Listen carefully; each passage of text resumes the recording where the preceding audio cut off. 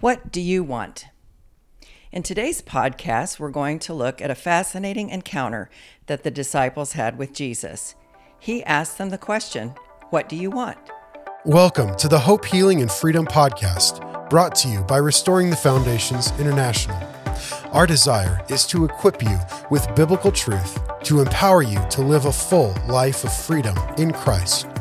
For more, please visit restoringthefoundations.org. Now, here's your podcast.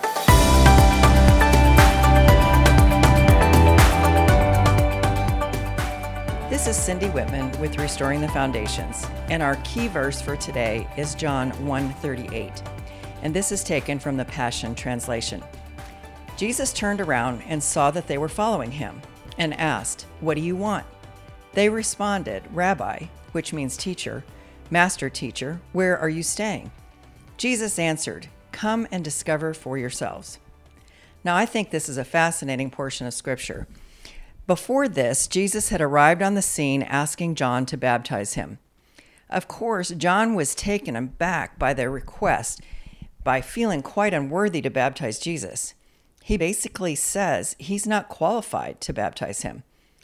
John recognized Jesus as the mighty one. Even though John didn't feel like he was worthy or qualified, he baptized Jesus out of obedience to what he had heard the Father say. Then, as the dove descended and landed on Jesus and remained, that was the confirmation that Jesus really was the one. He was the Son of God. Now, the next day, Jesus was walking past where John and the disciples were standing. They immediately began to follow Jesus, and this is where the verse comes in. Jesus turned around and saw them, that they were following him, and he asked, "What do you want?" Was Jesus irritated that they were following him? No, I don't think so.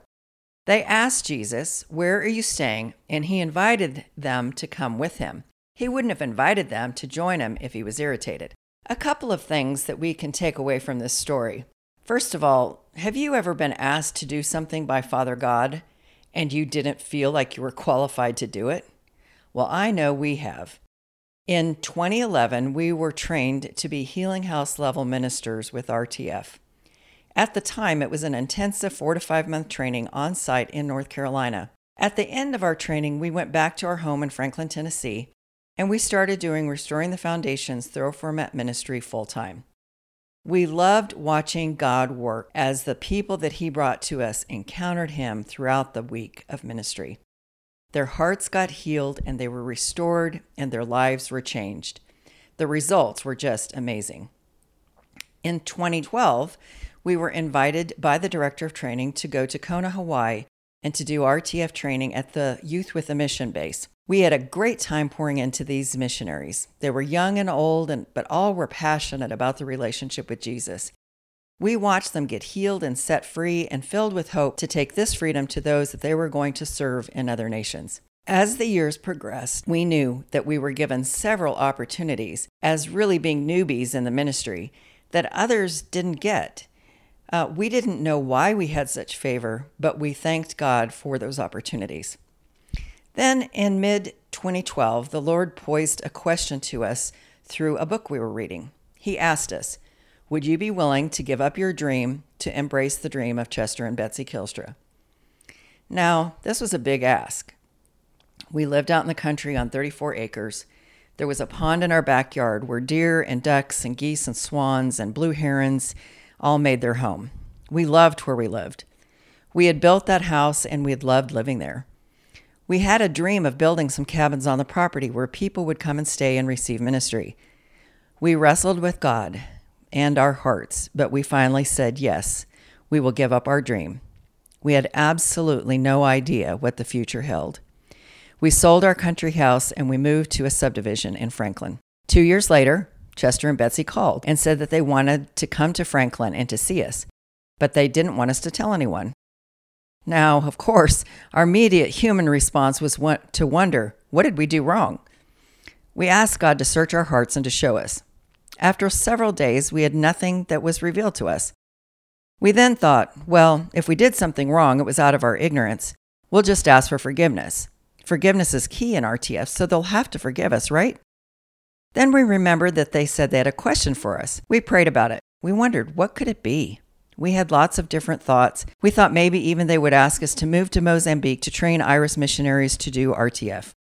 We wrestled with God, wondering just what might the Kylstras ask us to do. During that same time frame, Betsy had asked us to speak at the Restoring the Foundation's International Conference that would be held in September. Now, this was in February or March. She contacted us that week and asked us for the title of our message. We didn't have a clue what we were going to talk about or speak about, but we prayed about it and God gave us a title. The day came for the Kylstras to arrive. As we sat on our back porch, we prayed that God would give us wisdom. We asked him what he wanted us to do in response to their question. He said, "Do you remember the title of your message?" We said, "Well, yes, of course." He said, "That's what I want you to do." So Chester and Betsy arrived. We chatted for a while, and then they asked their question.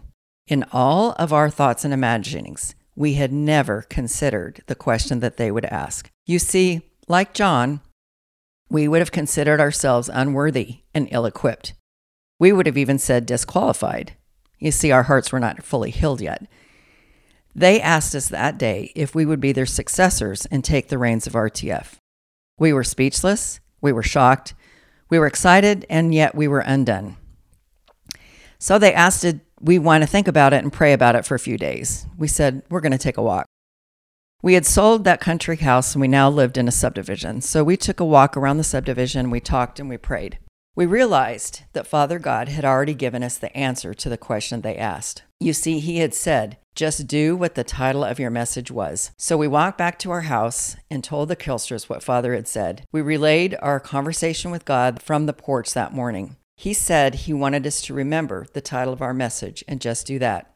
The title of our message was Just Say Yes. We then began a new journey of becoming the leaders of Restoring the Foundations. 2014, we moved to Hendersonville, North Carolina, to the headquarters of RTF, which was a 126-year-old bed and breakfast. We thought we would live there for at least 10 years.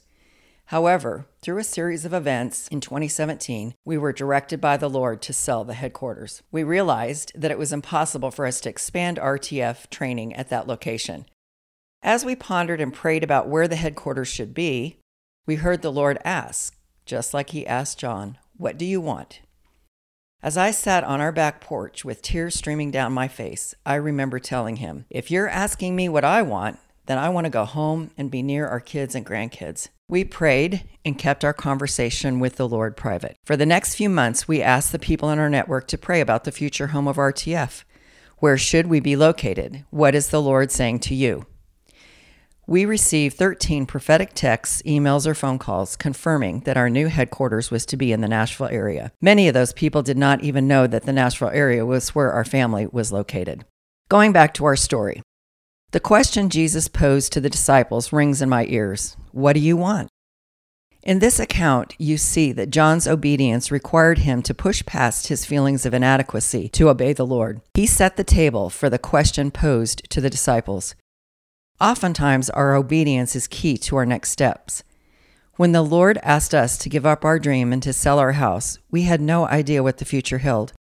When we said yes to the Lord and then to the Kylstras that day, we had to push past our own feelings of inadequacy to say yes. See, God doesn't call the qualified. He qualifies and equips those he calls. Many times in the last 8 years of our journey of leading RTF, we have gone back to the story of how God called us. He not only told us to say yes, but he also told the Kylstras in their own encounter with the Father that we were to be the next leaders of RTF. When times get tough, having those memorial stones is so important. They keep us grounded. They give us the determination to go on, even when things are difficult. When the noise of the world is loud, the peace of God is louder. The question Jesus asked the disciples is one that I think he's asking us. What do you want? Have you taken time recently to ponder that? Sometimes life is so hectic that I don't even think we know what we want. Sometimes we get so stressed out trying to find the will of God for our lives, and he's asking us, what do you want? For some of you, this might sound controversial, but I think God gives us choices. I think we could have said no to the Kylstras, and Father would have still loved us. We could have continued to minister to people. We could have even said no to selling our house. However, that may have been the decision to obey that set us up for the opportunity to lead RTF. Our decisions have consequences, but I don't think there's always a right and wrong choice. Don't get me wrong. There are times that God instructs us to do something, and if we don't, then we're being disobedient and rebellious. Other times, God gives us a choice. We live with the consequences of choosing to say yes or no. But we can get so hung up on doing the right thing that sometimes it keeps us from doing anything at all. Recently, on July 4th, 2023, Lee did a podcast on the God of the guardrails. As long as we stay in the guardrails of God, we're good. His purposes will be achieved in us one way or another. I remember hearing Reinhard Bonnke share about God asking him to take Africa for the kingdom. As I recall, Reinhard kind of argued with God about his qualifications. The Lord said to him, "Well, you weren't my first choice." 2 others, men or women, had been asked by God to accept the challenge and opportunity, and they had not accepted. So God chose Reinhard to complete the mission, and he accepted, although he felt inadequate. Bonnke became known as the Billy Graham of Africa. There were many ups and downs throughout his ministry, but because he said yes to God, millions of African people came to know Jesus. The kingdom impact was enormous. Imagine what it would be like if you had been one of the ones that didn't accept the invitation. I wonder if they had regrets. It would be difficult not to look back and wish you'd made another choice. However, did the Father's love change for them because they said no? I don't think so. God gives us choices, but he loves us no matter what. There is a saying that a friend of ours taught us many years ago. There is nothing you can do to make God love you more, and there's nothing you can do to make God love you less. The truth has given me great peace. The Father God I know now is loving and kind. He always wants what's best for me, but he gives me a choice, and no matter what I say, he still loves me. There are consequences to our choices, but losing God's love isn't one of them. I remember one time that we had several choices or doors that were open to us, and we desperately wanted to choose the right one. As I prayed about it, I saw this picture of an old TV show, Let's Make a Deal. Now, if you're younger than 40, you probably don't even have any idea what I'm talking about. But it was a game show where the contestant was given a choice of door number 1, door number 2, or door number 3. Behind one of those doors was the grand prize. The other doors held prizes, but none of them as grand as the grand prize. So I saw myself standing in front of the doors. I was debating about which door to choose. So I opened door number 2. I saw Jesus standing there smiling. I wondered what was behind door number 1 and door number 3. So I opened each door. I found Jesus smiling behind each door. You see, because my heart was yielded to him, he was behind whichever door I chose. He was asking me, what do you want? I think he's asking some of you that question today. What do you want? Do you even know what you want? Have you been so busy that you don't know anymore? Have the responsibilities of life weighed you down so much that you've given up on your dreams? Jesus asked the disciples that question, what do you want? Their answer, Rabbi, where are you staying? They could have asked for a number of things. They could have asked for ministry. They could have asked for wealth. They could have asked to be married. But their desire was to be with him. They wanted to hang out with him. They wanted to be where he was. Nothing was more important or valuable to them than being with him. That's probably the desire of your heart too. Jesus answered them by inviting them, come and discover for yourselves. So they went with him and spent the remainder of the day and the night with him. What was the outcome? They discovered through their encounter with Jesus that he was the anointed one. He was the one they'd been waiting for. He was the Messiah. No one had to convince them. Spending time with him was all that it took. So today, I think Jesus is asking you, what do you want? You might know right away, or you may need to take some time to ponder the question. It takes intentionality to set aside time to be with him, but the takeaway will be worth it. Let's pray.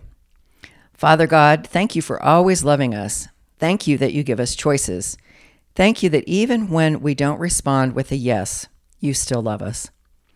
Lord, help us to be willing to set aside time just to be with you. Help us to shut out all of the noise and the distractions just to hear your voice and to be with you.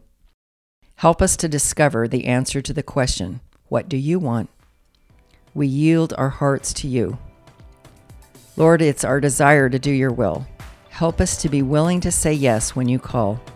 We want an encounter with you, and we rest in knowing that you love us no matter what. Our declaration for today is, I declare that I will set aside time just to be with him. Thank you for joining us in this Restoring the Foundations podcast. We look forward to next time. Thank you for joining us on the Hope, Healing, and Freedom podcast today.